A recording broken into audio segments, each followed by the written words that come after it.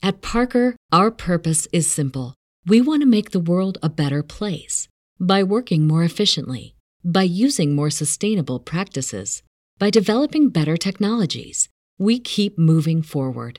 With each new idea, innovation, and partnership, we're one step closer to fulfilling our purpose every single day. To find out more, visit parker.com/purpose. Parker, engineering your success. What's the easiest choice you can make? Window instead of middle seat? Picking a vendor who sends a great gift basket? Outsourcing business tasks you hate? What about selling with Shopify? Whether you're selling a little or a lot, Shopify helps you do your thing, however you cha-ching. Shopify is the global commerce platform that helps you sell at every stage of your business. From the launch your online shop stage to the first real-life store stage, all the way to the did we just hit a million orders stage. Shopify's there to help you grow. Whether you're selling scented soap or offering outdoor outfits, Shopify helps you sell. Wherever and whatever you're selling, Shopify's got you covered. Sign up for a $1 per month trial period at shopify.com/try. Go to shopify.com/try now to grow your business, no matter what stage you're in. Shopify.com/try. Are you kidding me? You are looking live. Winning cures everything. Now for your hosts, Gary and Chris.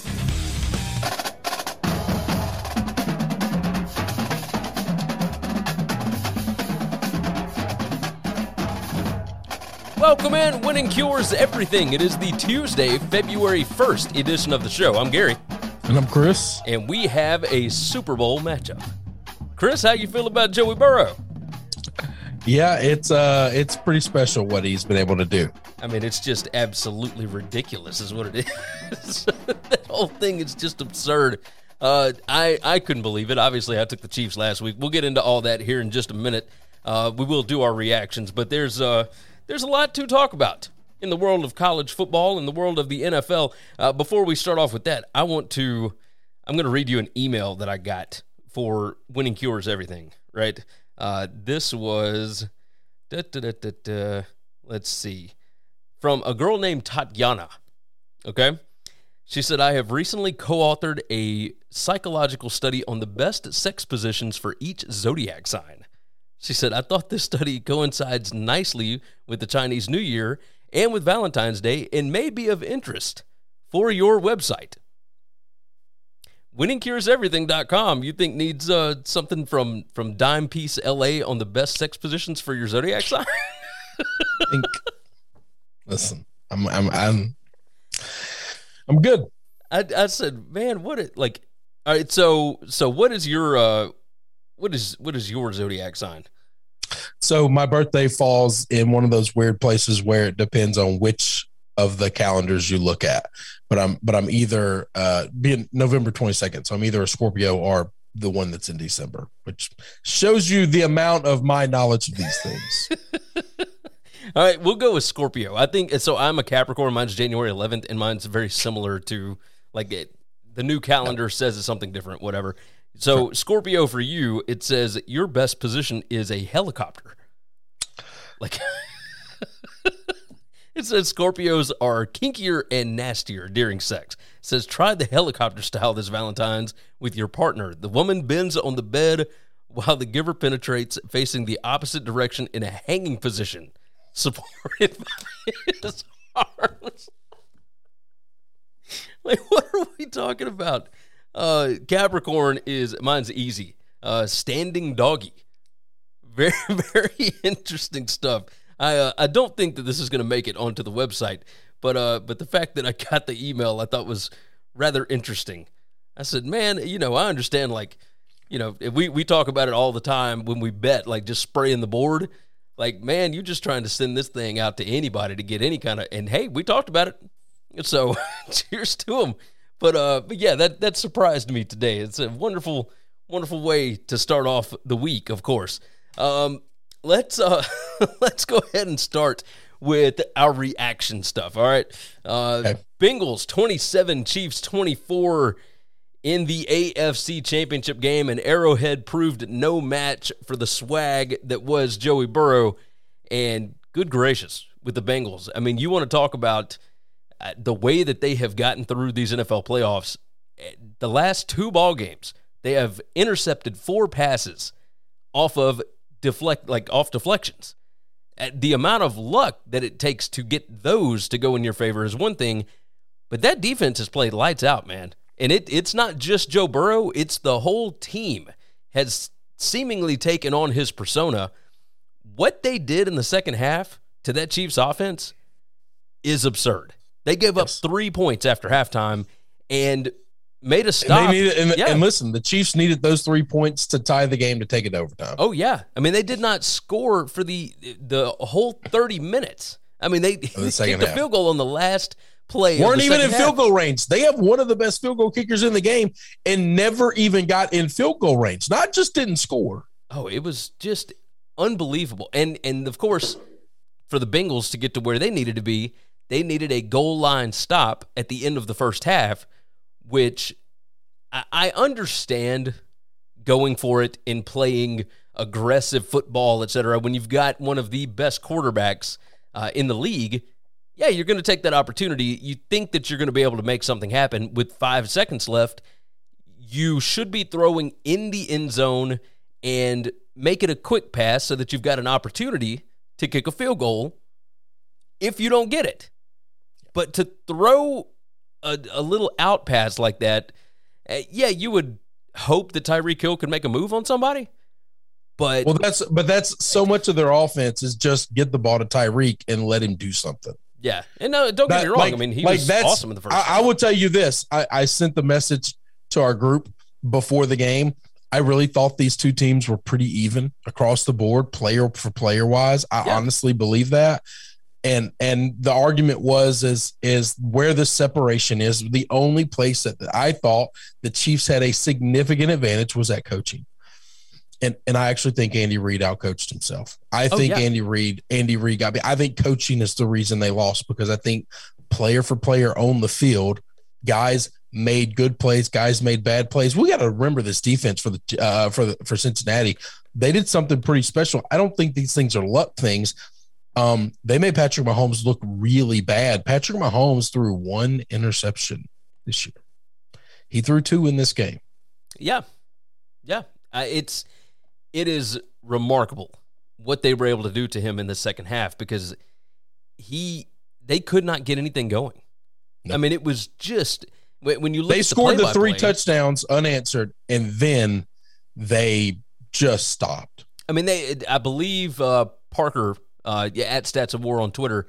I think he tweeted out that the Chiefs got like 99.96% of the available yards in the first half.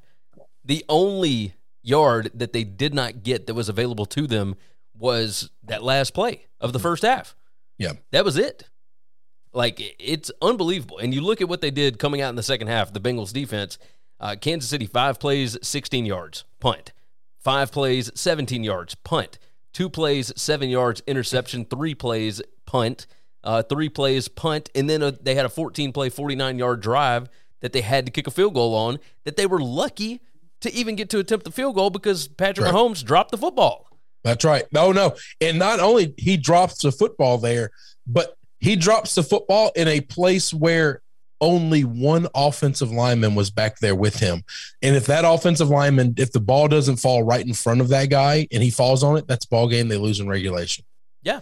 The defensive coordinator for the Bengals is Lou Anarumo.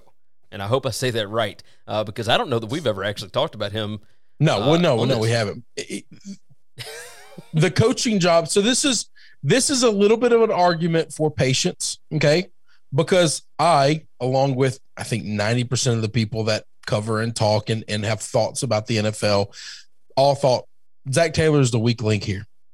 And maybe it's a thing where, at some point in time, you've got to develop talent. At some point in time, these guys got to learn your system. At some point in time, patience just has to play out. I don't know that I would have been that patient. I think going into this season, that team was really good. They addressed a couple of their weak spots the best they could with the assets that they had. and the weakest link I thought they had was that head coach. Yeah. And I obviously, win or lose in the Super Bowl, you can't say that anymore. You just can't. Absolutely. I mean, we talked about him being possibly one of the first to get fired this year. Yeah. Nope. At the beginning of the season. My argument was, I think Joe and the surrounding cast there are too good. He's going to win just enough games to never get fired in Cincinnati, but I thought that was going to keep them from ever doing anything special. Oh yeah, because I was just wrong. I was just wrong about that ownership group does not like to fire coaches. They we know they're going to hire. If you can win 7-8 games a year, and then every 3 or 4 years make a run and make the playoffs or something like that, and you don't even have to win in the playoffs. No, you don't have to win. You just have to make it every, like I said, 4 or 5 years. Make a playoff berth, and you can keep a job there for 15 years. Yeah. Yeah, I mean, it was just insane. Lou Anarumo had not been a defensive coordinator until Zach Taylor brought him into the Bengals. He was a defensive backs coach at Marshall. He was a defensive backs coach at Purdue when Joe Tiller was there.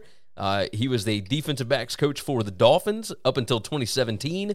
He was a DBs coach for the Giants in 2018. And then Zach Taylor called him and asked if he wanted to be my defensive coordinator, and he's been that for the Bengals for the last 3 seasons, and the defense has really, really played well this season and continued to do so. And, I mean, they got a rookie kicker that is lights out. Evan McPherson is awesome because he effectively won them the game again, and all of them seem to take on the confidence of their quarterback. Like, this is a Joe Burrow-led team, and they are awesome. So I didn't think it would happen, but here we are. They are on their way to the Super Bowl.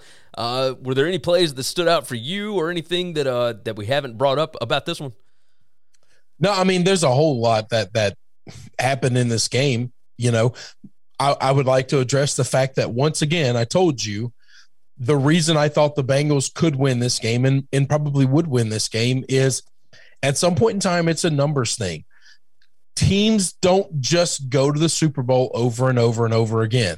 We have to stop looking at this league, this sport, through the eyes of what Tom and Bill did. Well, they didn't even go every year. I mean, really. Well, Tom played 22 years. He went to 10. Yeah. So, I mean, the best. At some point in time, yeah, they kind of did go every other year. Well, yes. But what I'm saying is they didn't go every year, which is what we were looking at with Mahomes. I mean, it had been 2 straight. They had been to the AFC. They've now been to the AFC title game 4 straight times. Well, I mean, the Patriots went to AFC title games all the time, and that's fine. They didn't win them all, and that's okay. My thought is at some point in time, you got to realize this is a team. Mike Wilbon, I've heard him say it years ago, or not years ago, but maybe last year. He was just done with just anointing the Chiefs as just, the next Patriot, and that's the problem. They're a dynasty of one. Okay. Yes. Aaron Rodgers, everyone thought his whole career would just be, the next Peyton, the next Tom. There's not going to be another Tom ever. Well, and that we need to stop that as the standard. Okay. But look at what the Patriots did and how they built that dynasty. And it was not built on Tom Brady. Like, he was a key piece of it, but that dynasty was built with defense. That's how they won a ton of their games. The first 3 were. The first 3, but remember, they won the first 3. They went to 7 other Super Bowls after that. Agreed. Okay, you can't tell me. Not a single one of those other Super Bowls were won or lost because of defense. Oh, I beg to differ. The one where they beat the Rams in 2017. Maybe the Rams. Just because it was a low-scoring game doesn't mean the defense won that thing. Oh, that was pure. Like, that was a defensive team. That was a great but both teams shut everybody down. So if the game is played to a stalemate and somebody wins at the end because the other team goes for the drive, then they win the game. Agreed. But either way, what I'm saying is the way that the Patriots were able to do it over and over again, like, this Chiefs defense has been mediocre at best. Well, I don't know. I thought the Chiefs. Oh no! I thought the Chiefs defense played great Sunday. Oh, they did on Sunday, but for the duration of the season, They have been. Well, they were up and down. They were defense. up and down. They were the worst defense in the league for like 7 weeks, and then they put together like 4 or 5 week stretch of being one of the top 5 defenses in the league. But if you go back and you look, I pointed this out.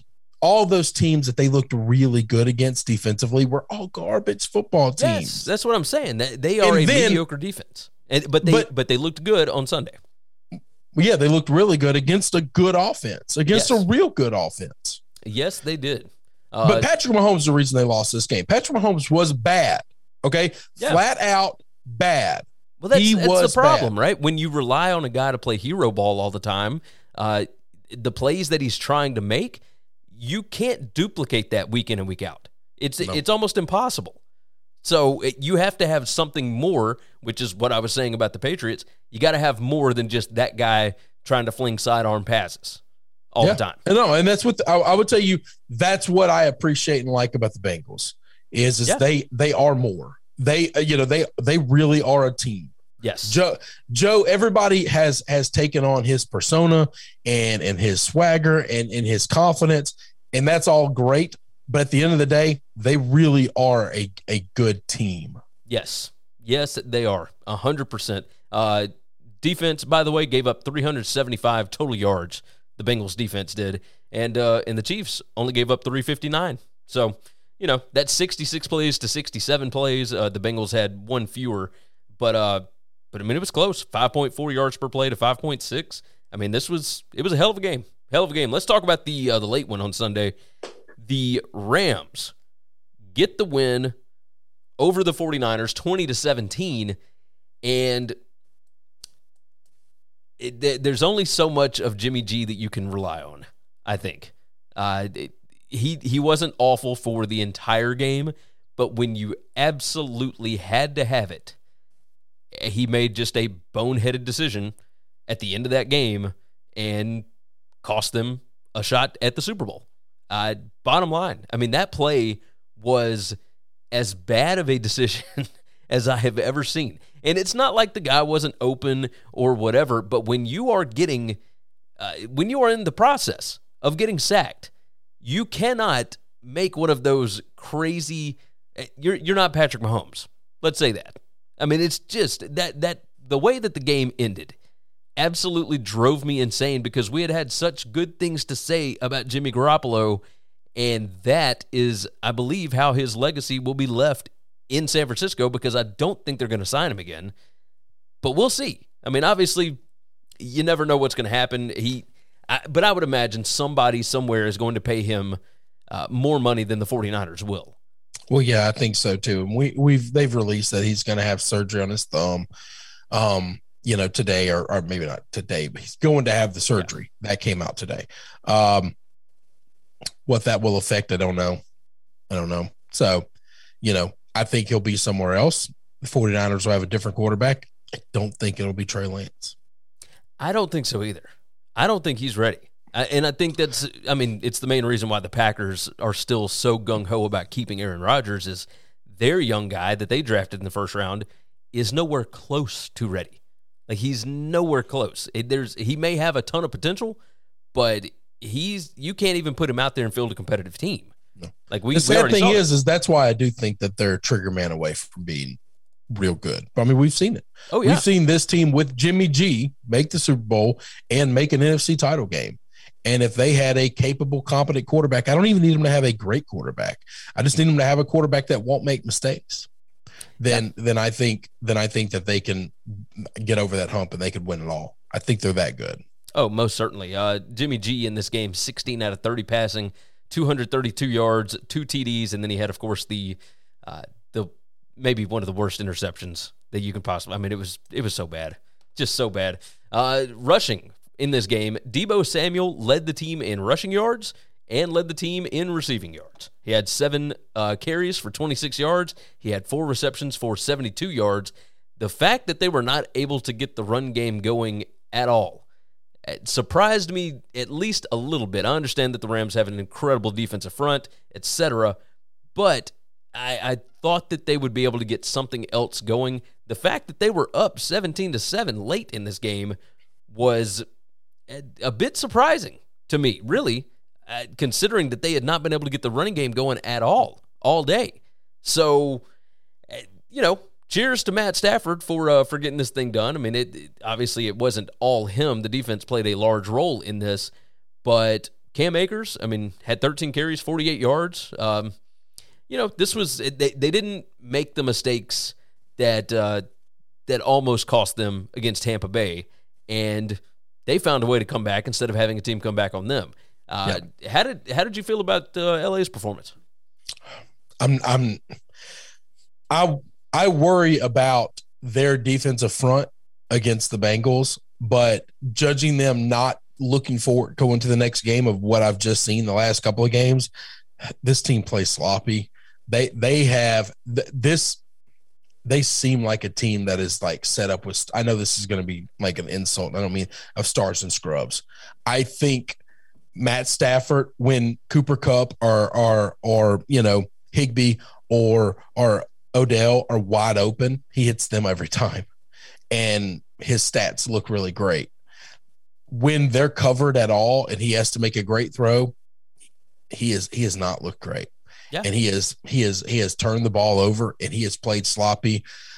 I wish the NFL would change the rule of the interception, not because things didn't work out, a fumble, not because things didn't work out the way I wanted them to in this game or anything of that matter. I won my bet, which is awesome, so that's fine. It doesn't matter.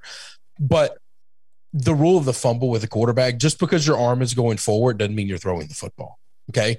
And in that play where his arm went forward and then he closed his hand and the ball came out, like you look in his eyes, he fumbled the football. He dropped the football. He was not trying to throw the ball, and it wasn't a thing where the ball slipped out because he was throwing it forward. He had squeezed it. It started coming out of his hands. You look in his eyes, that's a fumble.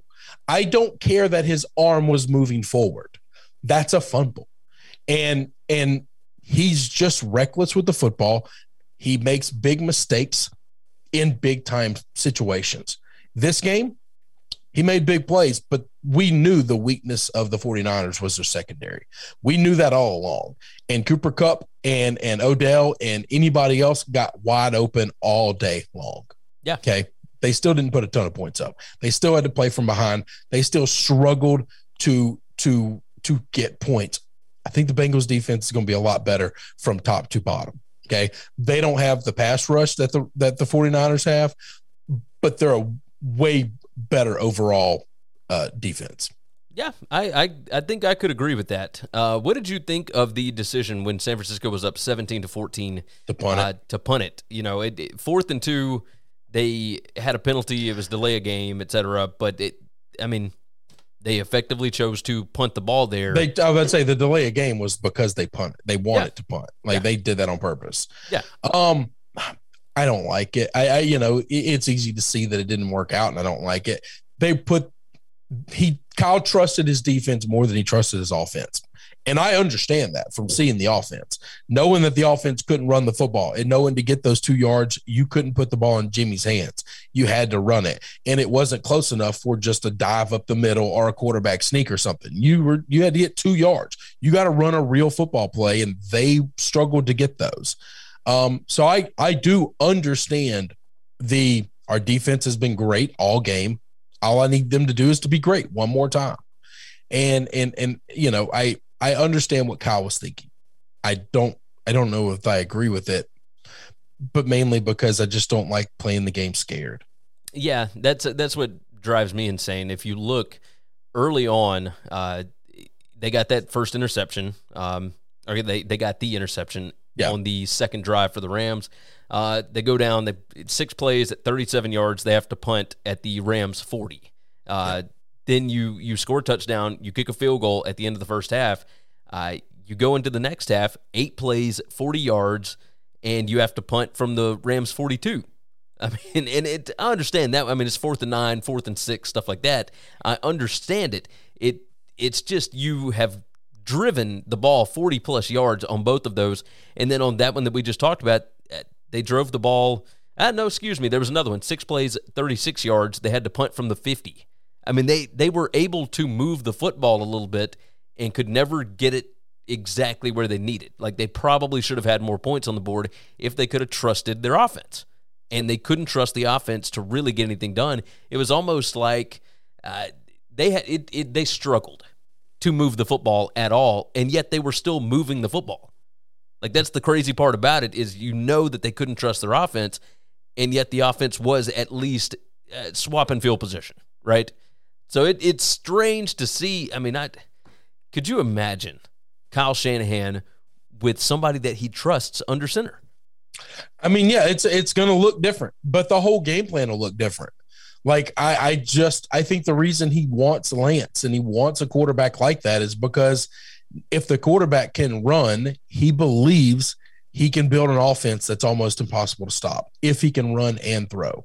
If he can have what he had with 1 year of a healthy RG3 until RG3 wasn't healthy. Yeah. I think that's awesome. all. Yeah. I think that's all he wants. And he can design it all around that. Is Trey Lance ever going to be that, man? I don't know. I don't know. I don't either. I mean, and I can't kill the guy because we just didn't see much of him this year, but what we saw of him wasn't good. And okay, so can he get better? Sure. I mean, we started the conversation. I started the conversation of today's conversation talking about patience at the head coaching position. We might be in a world where these guys are picked so early that they do need to sit for a couple of years. I mean, let's remember Patrick Mahomes. Patrick Mahomes sat for a year. Okay. And he ended up being the phenom that we all see. Had he started a bunch of games in the middle of the season and looked like a rookie and looked bad, maybe we're judging him and killing him, and then he surprises us.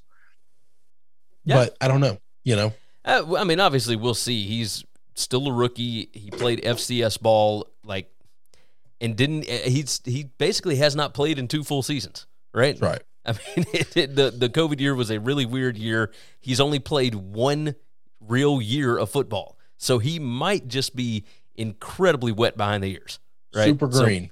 So we'll see. Yeah. But obviously, he's not ready yet. So they're going to I don't think he's going to be. If he shows up next year and he's a fair to middling quarterback, okay? If he's somewhere ranked in the, 16th to 13th best quarterbacks in the NFL, then we all panicked too soon, okay? Yeah. Yeah, I think you're right. But if he doesn't play next year at all, man, you spent 3 first-round picks, and all these other guys got their rookies starting. And by the second year, they're definitely starting. Oh, yeah. Oh, now, if they go make a move for a Rodgers or a Brady or something like that, then he ain't starting because those guys aren't coming and then playing second fiddle to some kid. You see who the leading tackler was for the Rams? Eric Weddle had 9 tackles in this game. 4 solo. He had 1 tackle for loss. I mean, a little surprising that he was able to come in there and knock that out. I mean, he's played in multiple games now, but yeah, I mean, he's been awesome for them. So yeah, looking, just at the box score and everything else, this was an interesting game. Matt Stafford, 31 out of 45, 337 yards, 2 touchdowns, 1 interception. Should be very interesting to see. I don't know that we've had a more likable matchup of quarterbacks in the Super Bowl in quite some time. It's real interesting. So I listen to a lot of different people give their opinions on all these shows. I listen to all the popular shows everybody else listens to. It's really funny that all the cocky guys kind of get hated pretty quickly. Joe seems to be likable and cocky. I was curious how this is going to work out for him. Does he become like Patrick Mahomes, where Patrick Mahomes was super likable, and then after he won, he kind of just, and I can't speak for the collective, all the people in the world, but I find him super annoying. I find him, just really fake. A lot of, once you've won so much, you kind of become the villain, right? Maybe, but I mean, so obviously I didn't feel that way with Tom, but even in other sports, I don't have that. Well, this guy wins all the time, and so I hate him thing. I hated Rodgers. Rodgers didn't win all the time. Hell, he didn't win anything. Ben Roethlisberger didn't win for 15 years. Still hated his ass. Yeah, I don't know that it's just they win all the time, so I don't like them. There's something with Joe Burrow where he's still considered the underdog, even though he won a college national championship and all that. His backstory. So the thing I like about it is he hates that. Oh yeah, I like he wants to be seen as you should all be afraid of me. Yes, and he's still and nobody is. No. They should be, but they're not. No, they definitely should be. I mean, he's absolutely ridiculous. Like it amazes me every time he gets out on the football field. I don't know how he does it. I still have no idea. So the beauty of this, and I talked about this in our group text, I'll say it here. In the conversation before the game, now neither one of these quarterbacks played amazing. Okay, right. Joe has a couple of escape plays that are just freakish, but outside of that, it's not like he had the greatest game the world has ever seen. In this game, before the game started, when we were breaking down, I was talking about how I thought these two teams were evenly matched. One of the guys in the group, I won't call him out, made the point that, but Patrick looks like just the greatest football player of all time. Like he looks like he's playing at a level, that and he referred back to 2019 Patrick, like he just couldn't lose. And my argument and my counterpoint was he's playing really, really good. His ceiling is incredibly high, but I think we've seen his ceiling. Yeah. And the thing that got me excited is we haven't come close to seeing Joe's. No. What is this third? No, this is only his second year. His second season, and he didn't play his whole first year because he went out with he blew his knee out in the middle of last year. And so this is the first season where he had a full season with the team. And it's his. And he's healthy. And he hasn't been great, and he's had his flaws. He's had some games where he's amazing, but it's just one of those situations where we haven't come close to seeing what this guy can do when he can get cooking. I mean, he's unbelievable. He's just unbelievable. Let me go ahead and do the rundown right quick. The podcast reads for this episode, of course, the website, winningcureseverything.com. You can find everything you need to know about us over there. Make sure that you go ahead and check out the podcast if you have not already. If you're watching this show on YouTube, first off, we appreciate you. Give us a like if you would so kindly. And share the show out. Tell your friends. But the podcast, of course, you can review it at a ton of different places now, apparently. It used to just be Apple Podcasts, and you can still do it there. We would appreciate that. But Spotify also will allow you to give 5 stars and leave a review and all that good stuff. So go ahead and do that for us and listen on whatever your favorite podcast app is. Along with that, the YouTube channel still constantly growing. We're up well over 5,500 subscribers now. The next goal is 7,500. So we're going to keep this thing going. Hopefully you guys will help us out with that. Share it out. Tell your friends. Comment, like, all that good stuff. And make sure that you are subscribed. Hit the notification bell. It'll let you know when we are going live, etc. Twitter, you can follow us on Twitter. Chris is at Chris B. Giannini. You can see it on your screen there. I am at Gary WCE. And then, of course, the show at Winning Cures. The show is brought to you by BetUS. It's America's online premier sportsbook. You can find it at betus.com. Type that into your browser. It is the best place for you to go and place a sports betting wager. Very easy to do. There's a link in the description for that. Tons of great bonuses, etc. And, of course, I host the BetUS College Football Show. And now I'm just a host for BetUS TV. That'll start up here in a couple of weeks or whatever. Don't know the full details on what the schedule will be like, etc. But going to have a ton of great guests and all that good stuff. So go ahead and check it out over at betustv.com. There is a link in the description for that. At Parker, our purpose is simple. We want to make the world a better place by working more efficiently, by using more sustainable practices, by developing better technologies. We keep moving forward. With each new idea, innovation, and partnership, we're one step closer to fulfilling our purpose every single day. To find out more, visit parker.com/purpose. Parker, engineering your success. Now, we have some news nuggets that we got to get to, not just games to discuss, but news that's going on around the world of college football. We'll hit on those first. Let's talk about what's going on with Auburn football. Austin Davis, the offensive coordinator for the Auburn Tigers, formerly the quarterback's coach of the Seattle Seahawks, has decided to step down as the OC at Auburn, and he released a statement, and I'm not going to read the statement verbatim, but he said basically that this is a personal decision. He is going to step away, spend more time with his family, etc. He's only 30 years old. This was his first coordinator job. He has not worked in college football up until he worked for them for the last month or so. But this was incredibly surprising. So Brian Harsin will now have his third offensive coordinator in really his first calendar year on the job, and he's already on his second defensive coordinator. That's 5 coordinators in 1 year. I don't know necessarily that this has anything to do with what is going on with Brian Harsin at Auburn, but you have to imagine that there is something happening that people don't like or don't feel like they can succeed there, or something strange is going on. Now, Gus Malzahn used to rotate offensive coordinators here and there, right? He lost Chip Lindsey to a head coaching job, and then he brought in Chad Morris, and he brought there were a bunch of different things going on with Gus Malzahn, but he always maintained either the defensive side or the offensive side for at least several years. This one feels different. Chris, what are your thoughts on what's going on with these Auburn coordinator hires? I'm very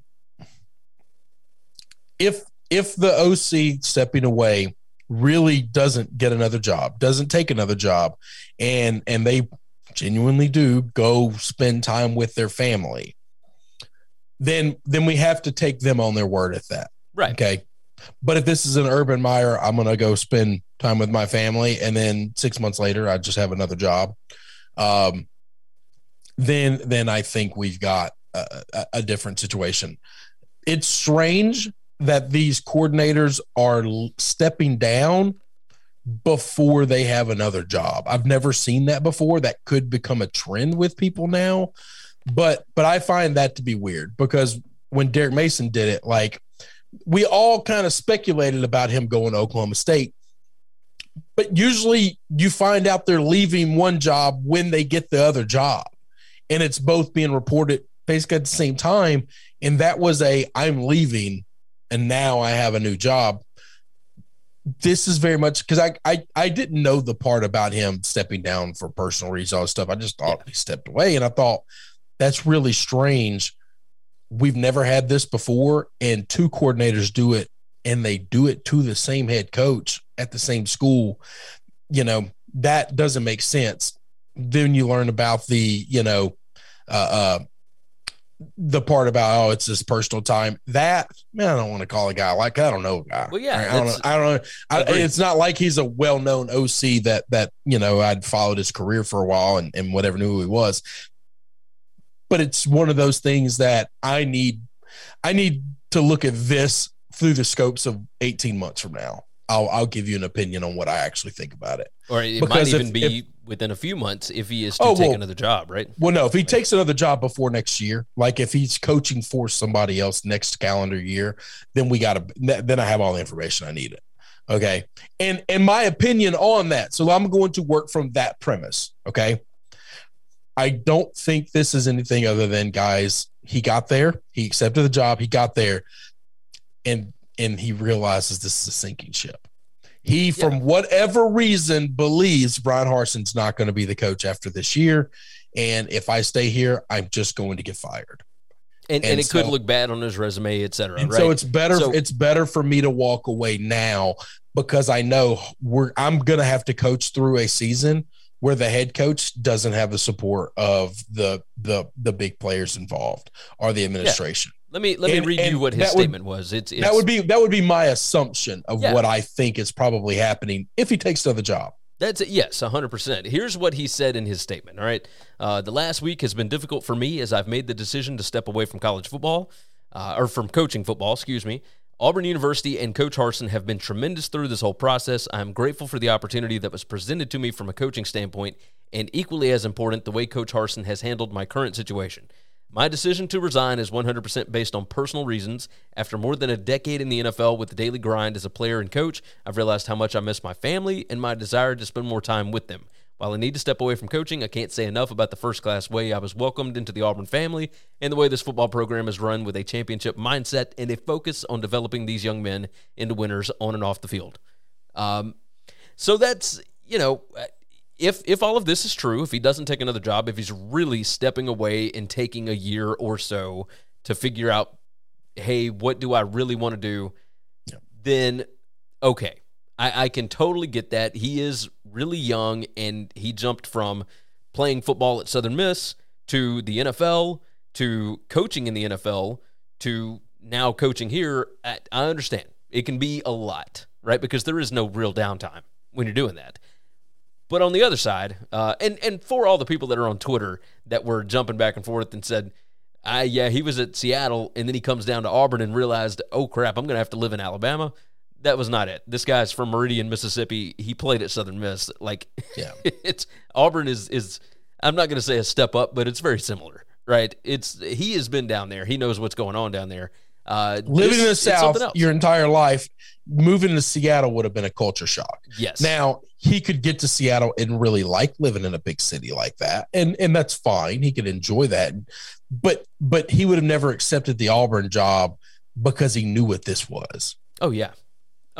So I don't know where they go next. I don't know what his connections are. Harsin, I mean, he's been around a lot of guys, but he's going to be hiring his third offensive coordinator in about 13 months, and that's rough. That's rough, especially after replacing the DC. So part of his statement, I hate it. You were there for 6 weeks. Please don't talk like you know that all these people are, running a professional program and this is not, I'm not trying to shit on the Auburn program. I'm kind of the Auburn program defender here, but you were there for 6 weeks, dude. You have no idea what these people are working towards or what their motives are, or, how class of an organization they run. They could be all of those things that you said they are, but you damn sure don't know that. And you're the last person that we should be listening to about saying it. You're trying to say nice things because you're in a tough spot where you're leaving a job very, very quickly. Now, if this guy goes and opens a camp or does something like that, well, because that is not working 24/7, 365, and that's a different deal, then I'm probably going to take him at his word that he just realized, man, I don't want to recruit. I don't want to, the grossness of college football, I just don't want to be a part of. That's fine. Yeah. I got to trust him at his word on those things because I have no reason not to. If he's got another job in the next, 6 to 12 months, then I'll, or before next football season. He goes in the bag of liars, which 90% of these coaches are. And you just never can trust anything that he says again. Yeah, that's my initial guess was he may have gotten down here in the middle of all the recruiting madness and realized this is dumb. I didn't have to do any of this in the NFL. I didn't have to talk to 17, 18-year-old kids. I can't imagine anybody thinking the college game is better from a coaching perspective or administrative perspective than the NFL. I just can't. The idea of having to go into a house and sell yourself to a kid and convince them to come play for you and your mini golf course. I feel like all of these guys really just want to hang themselves half the time when they get home. I really do. You can say all they want. Listen, when I watch the videos of Brian Kelly and Nick Saban dancing with these kids, that's great. I heard Steve Spurrier talking about when he was recruiting a kid, he played that Dance Dance Revolution game in their house because that's what they were doing. Yeah, that's what they're into. I know these guys. These are I know these style of people. Yeah. Okay. These are hardcore, known as general assholes, CEO, tough, serious people, knowing that they have to do that to get talent. Just knows that they just want to go home and hang themselves. Oh, yes. Oh, 100%. They just hate that part of their job. I mean, it's unbelievable. It really is. So the whole thing is so dumb. Let's talk about Ole Miss for a minute. We have a new number one in the transfer portal rankings, at least as far as transfer recruiting goes.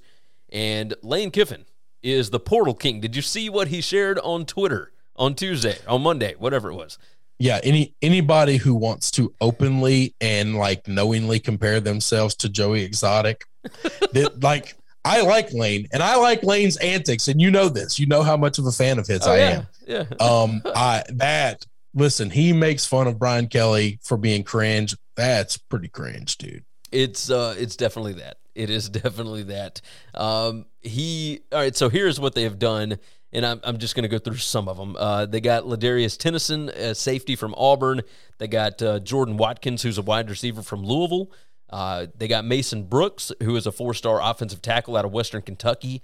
Isheem Young, 3-star safety out of Iowa State.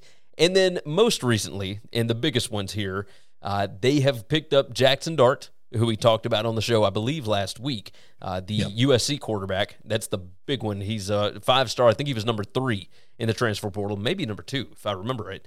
Michael Trigg, who's a 4-star tight end from USC. They also got J.J. Pegues, who's a 4-star tight end out of Auburn.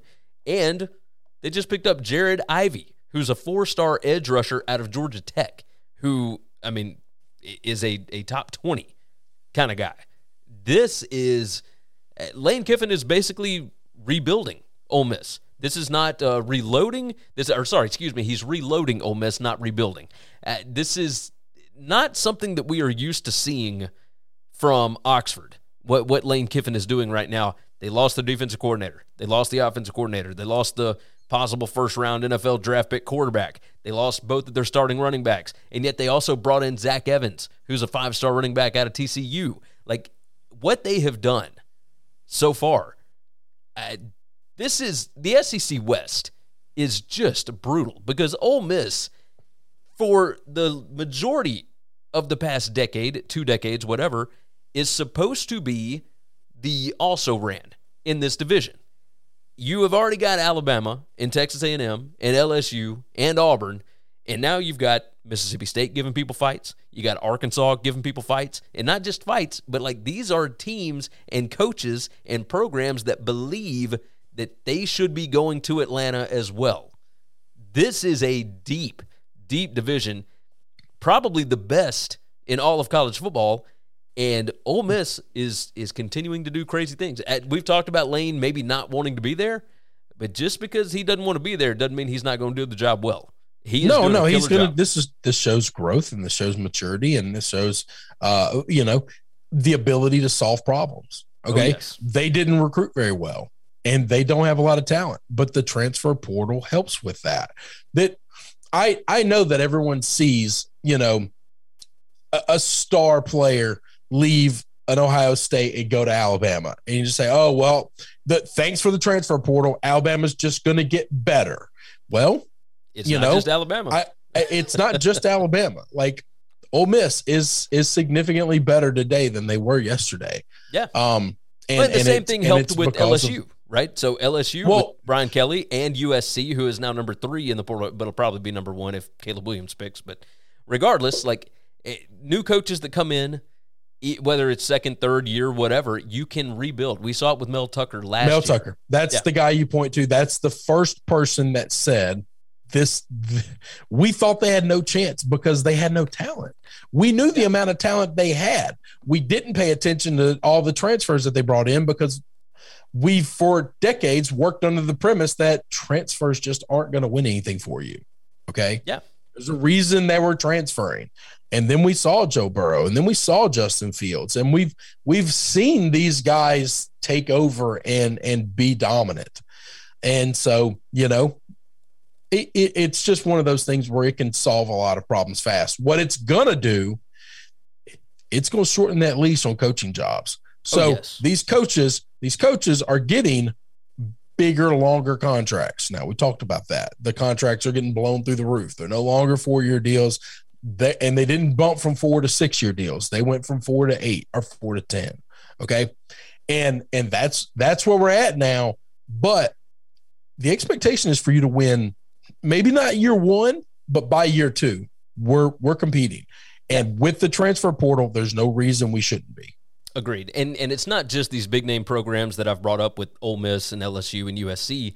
We saw the same thing with Western Kentucky where the offense had completely tailored off, and the transfer portal allowed them to bring in an offensive coordinator from the FCS level and also bring his quarterback and like 3 of the receivers along with him and a couple of offensive linemen.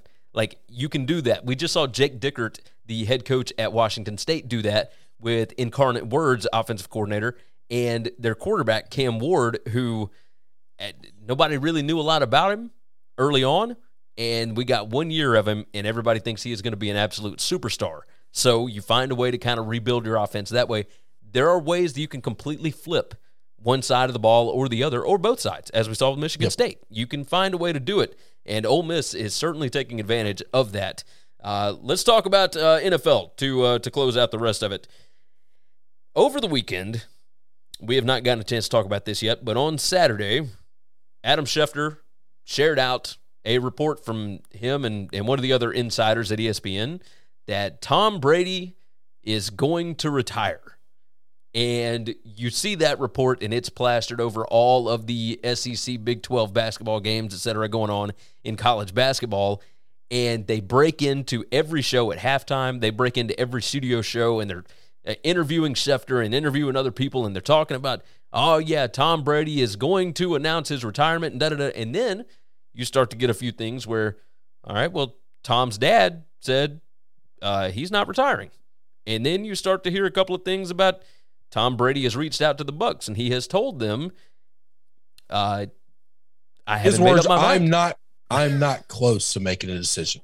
This is, if you are Adam Schefter, I understand standing by your sources and whatnot, and if you get that information, I understand having to roll with it. And it's not just Schefter, right? There were other people that attached their names to this. Ian Rappaport at the NFL Network has some of the same sources, and he said the same thing. Schefter was the first, though. If you miss on this, I don't know that you can come back from that. Nope. This is maybe the greatest NFL player that has ever played. It is the greatest NFL player to ever play. And to mess up the retirement announcement, yep. I don't know how Schefter comes back from that. So my argument is this. This guy's my hero. Okay. Yeah. He's and you, if you don't like Tom, if you spent your entire life hating him, that's fine. That's fine. It doesn't negate what he's done. Okay. This is the most important player in the NFL.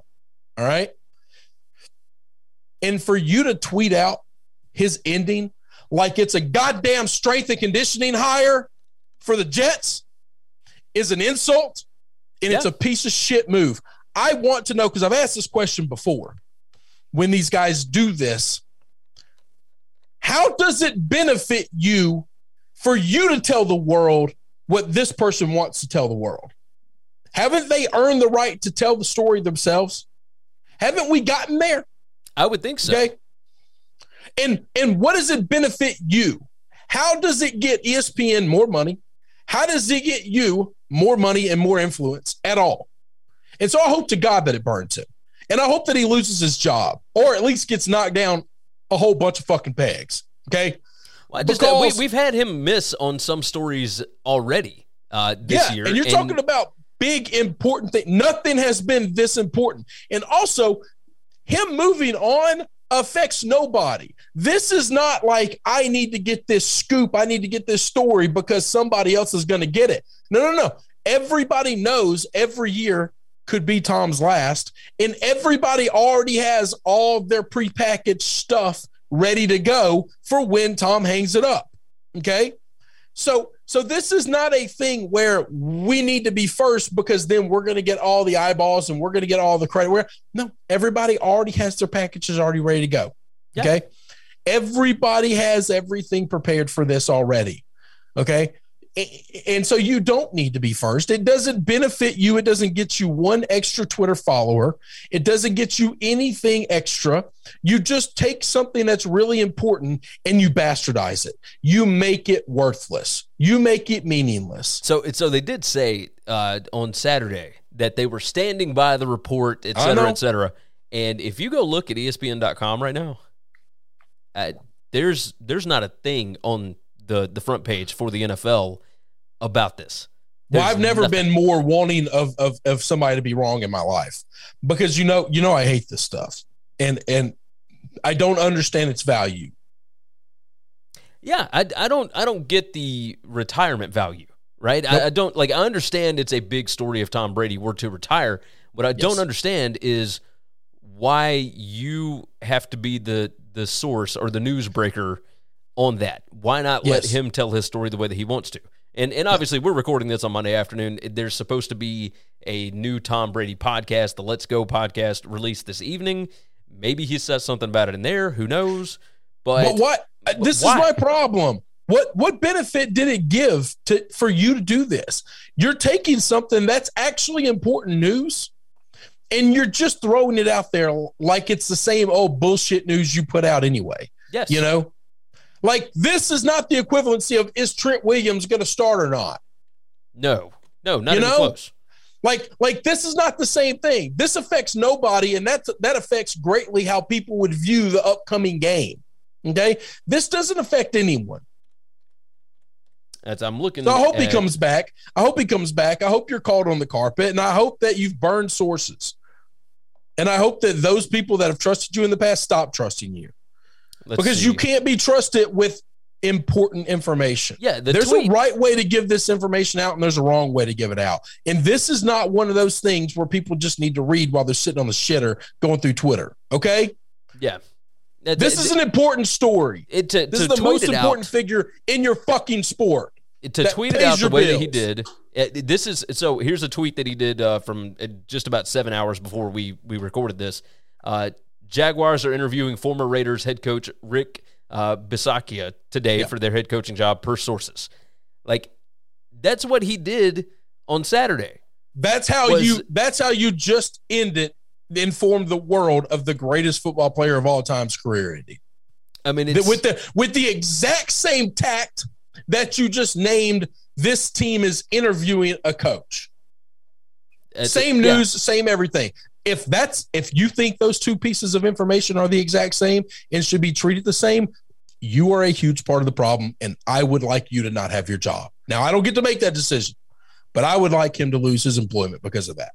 So on January 28th, I'd like Twitter to throw him off the tweet. I'd like Twitter to throw him off their platform for misinformation. If Tom plays one snap next year, I would like him to be thrown off. Listen, if we're going to get rid of misinformation, it can't just be political misinformation, all right? You fucked up my Saturday, and you ruined what is going to be the greatest retirement announcement of all time, okay? Agree. You ruined it. On January 28th, he tweeted out, Giants hiring former Bills OC Brian Dable as their next head coach, which we're going to talk about in a second, per sources. And he did a couple more things. And then on Saturday morning, Tom Brady is retiring from football after 22 extraordinary seasons, multiple sources tell Jeff Darlington and me. More coming on ESPN.com. It's the first time I've ever seen him tag another writer in a story. It's just not something he does, which is why I've hated him for a long time. No. Here's the reason why he did it. He tagged somebody else because he didn't want to be the only one linked to this in case it was wrong. Well, if it ends up being wrong, and it's one of the reasons, and that's like the only time he tagged somebody else, that's shitty, because that means he knows it's wrong. Yeah, that's what I thought on Saturday. But he doesn't care about being right. He just cares about being first. That's all this man ever cares about. And I know that he's a nerd on ESPN, so I look like a bully for hating him. Okay? Because for some reason, if somebody's a nerd, if somebody's a geek, they also can't be an asshole. Yeah, you're wrong about that, by the way. Go down to the local store. I'm not going to throw their name out in Memphis that fixes computers. Ain't nothing but nerds in there. 100% of those people own the spectrum, all right, of something. Okay, and every one of them is a slimy, sharky piece of shit. They're going to fuck you as much as they can on fixing everything. They're going to charge as much money as they possibly can. That's just on that line between I'm going to pay for this because you're just enough under the price of buying a new one. Yeah. Don't think that because they've got glasses on and they're nerds that they're nice people. Okay, no, they're smart. No, they have the ability to be an asshole just like anybody else. You're 100% no different than that sleazy car dealer. You know how many Twitter followers Adam Schefter has?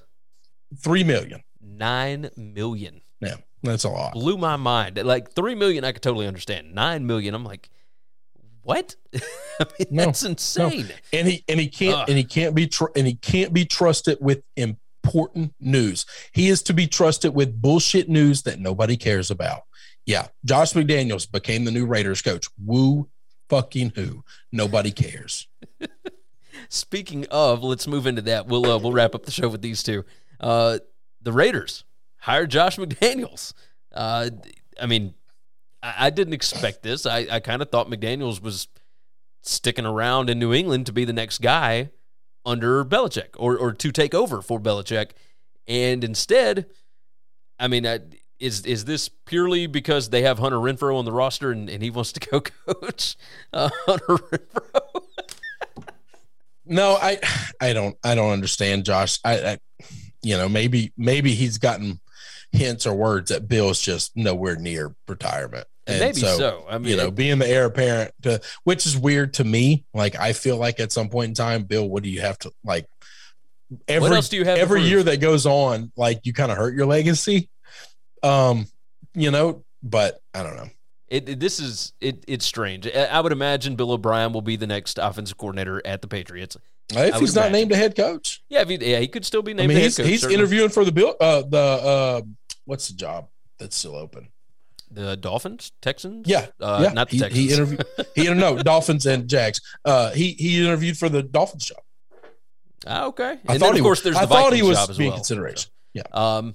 Yeah. That's interesting. That's interesting. Who knows what ends up happening with Bill O'Brien? But going back to McDaniels, why you would choose to take the Raiders job after not taking the Colts job was several years ago. You still had Tom Brady as your quarterback, etc.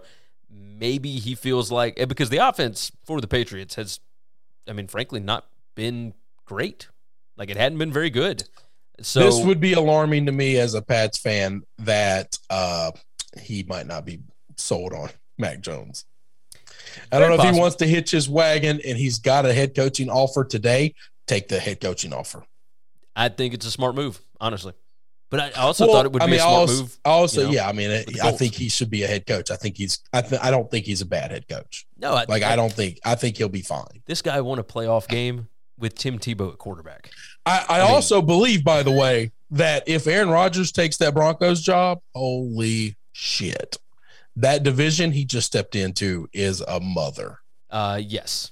Very, very much so. Very much so. So I listen, I like Carr. Carr's grown on me, but you better come to fight with something else. Okay. Yes. He may not need Justin. else. You got Justin Herbert, you got Jimmy G, and you got not Jimmy G. You got Patrick Mahomes, and you got Aaron Rodgers, all in the same division, and you're going to fight with Carr. Yeah, but he got a secret weapon. No. He got Hunter Renfrow. I don't know that Hunter doesn't overcome that. Listen, Hunter and I got the same haircut. That's it. Yeah. No, you're not wrong there. The Giants hired Brian Daboll. Everybody kind of assumed that he was going to go down to Miami. Why he would take this job over the Miami job is beyond me. You're moving right down the street, so maybe location had something to do with it because he's been in Buffalo for quite a while. I don't know that that's right down the street. I think those are two different worlds. They are, but it's same state and everything. It is two different worlds, 100%, because New York City is nothing like Buffalo, New York. Yeah. But, so he's accustomed to the high taxes. But the idea of moving down to Miami, obviously, maybe not obviously. I wonder if Miami just screwed this up by not being ready to jump on this, right? Miami wasn't ready to make their hire, and the Giants were like, we want you, period. At that point, do you just go with the one that you were offered? Like, firsthand, like, I know I'm going to get this job. I got to take this one because I may not be offered the other one. Well, that could have something to do with it. Or could it also be that he thinks that Daniel Jones is a better quarterback than Tua? I think the difference is we have enough information where I think he has enough room and leverage to move on from Daniel. He coached Tua, and he knows what Tua can do and what he can't do. And I wonder if he said, I'll take my chances with a rebuild where I get to pick my quarterback. That's a good point. Yeah. Because he saw what Tua was able to do with all the talent that Alabama has, but that talent differential is gone. Yeah. You're right. I'm telling you, right. I look at Max Jones, I look at Tua, I look at Jalen, and these guys are fine, but there's something to knowing that the other team's, defensive front is there's a coin flip chance that they're a lot better than your offensive line. You played your entire career without that being true. You had 4 or 5 receivers that were substantially better than any defensive back the other team could throw. You get in the NFL, and that you might have one. You might have one where you have a mismatch if you can line it up properly. You're not wrong. That's you play a certain way in college, and then you get into the pros, and it's not that they're bad. It's just you just spent 3 years not really being pushed. Oh, it's incredibly difficult to figure out, right? It's he did perfectly fine with Jalen Waddle once he came back healthy. Once Tua came back healthy this year, but it is a whole different world. It's a completely different world. So he wasn't very good at the end of the season. No. They went on that run for a minute, and then after that run, which was nothing but just garbage teams. Yeah, once they played against the Titans, they're the best win they have is they beat the Pats twice, but that's it. There's a Dolphins fan on my Twitter timeline, and he just tweeted out and said, "Tua looks like the type of guy that tries to start tickle fights." Not what you want in your quarterback here. No, you're probably not wrong. You are not wrong. All right, let's. Hey, by the way, Wisconsin just announced Bobby Ingram is going to be their offensive coordinator. The Caleb Williams stuff apparently is real with Wisconsin because his dad and Bobby Ingram were like best buddies or what? Who knows? So we'll see what goes on with that because there's still no news on Caleb Williams as of the time we recorded this. But either way, is there anything else that you think we need to hit on? No. Who do you think the Dolphins go after? So we got the Texans job that's still open. We got the Dolphins job. Did the Jaguars actually officially fire the GM and take Leftwich? Is that a thing or no? That one's still not done yet. They're still interviewing guys. Okay. I don't know who I think the Dolphins go after. I've still heard Jim Harbaugh's name coming back up. Oh yeah. There was a couple of reports out on Saturday or Sunday about that. The owner has already said he's not going to take Harbaugh, but if Harbaugh says I'm going to the Vikings, or I can go to Miami, which what do you want? Stephen Ross would be a fool not to take him, I think. Yeah, but the Vikings. I forgot about them. I didn't name them off. Yeah, so we've got a couple of coaching jobs that are still open, and I'm just curious as to who might be taking those. Yeah, I don't even know. I'm looking. I'm looking at a couple of different ones right now.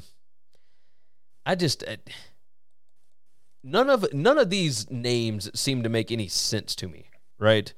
You look at obviously Harbaugh, but Kellen Moore is I guess the leader in the clubhouse for Miami. No chance. Mike McDaniel, that'd be a huge mistake. Who's the 49ers offensive coordinator? I wouldn't want that either. That's a guy that basically had to learn from Kyle Shanahan.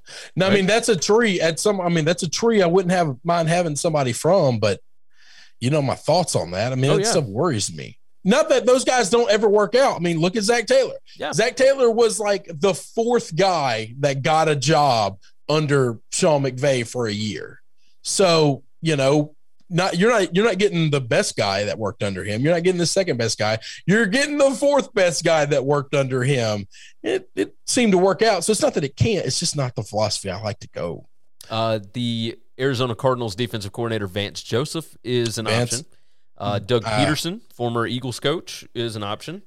I'm more curious what the Texans do. Yeah, mainly because I thought that was the shittiest firing of all of them. Yeah, and then the Vikings, because I think that's there was a world where I kind of thought that Vikings job outside of the Denver job is the best job available. I don't think you're wrong. I don't know. Something outside of Daboll. Miami. I'm gonna tell you this: outside of Daboll, none of the coaches that have been hired so far. If I was one of the teams without a coach, I'm not worried about the coaches that got hired because none of those guys would have been on the list of mine. Now, I could have been wrong. They could all be great. But Brian Daboll is the only piece off the board that I think, man, I'd like to have that piece. True. I think you're right about that. I do wonder what Doug Peterson could do. No way I'd touch rehashed, that. But we'll see. I wouldn't touch it. But But yeah, like But that's Vance me. Joseph, like obviously we saw what Vance Joseph did as like the Jets defensive coordinator. Or no, he was the Jets head coach, wasn't he? Like, Vance Joseph. Coach. No, that was oh God, Tampa Bay's defensive coordinator. My brain is gone today. I'm in the same spot. He was the head coach of the Denver Broncos. That's what it was. So yeah, Vance Joseph.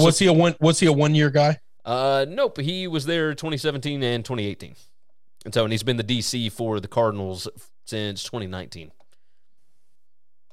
So yeah, I mean he was the defensive coordinator for the Dolphins back in 2016. So there is a tie there, I guess. But Todd Bowles. Todd Bowles was the Jets coach. That's what it was. Yes. So yeah, I saw. Okay, here's what it was. Vance Joseph played for the Jets. Yeah, he played for the Jets in like 1995.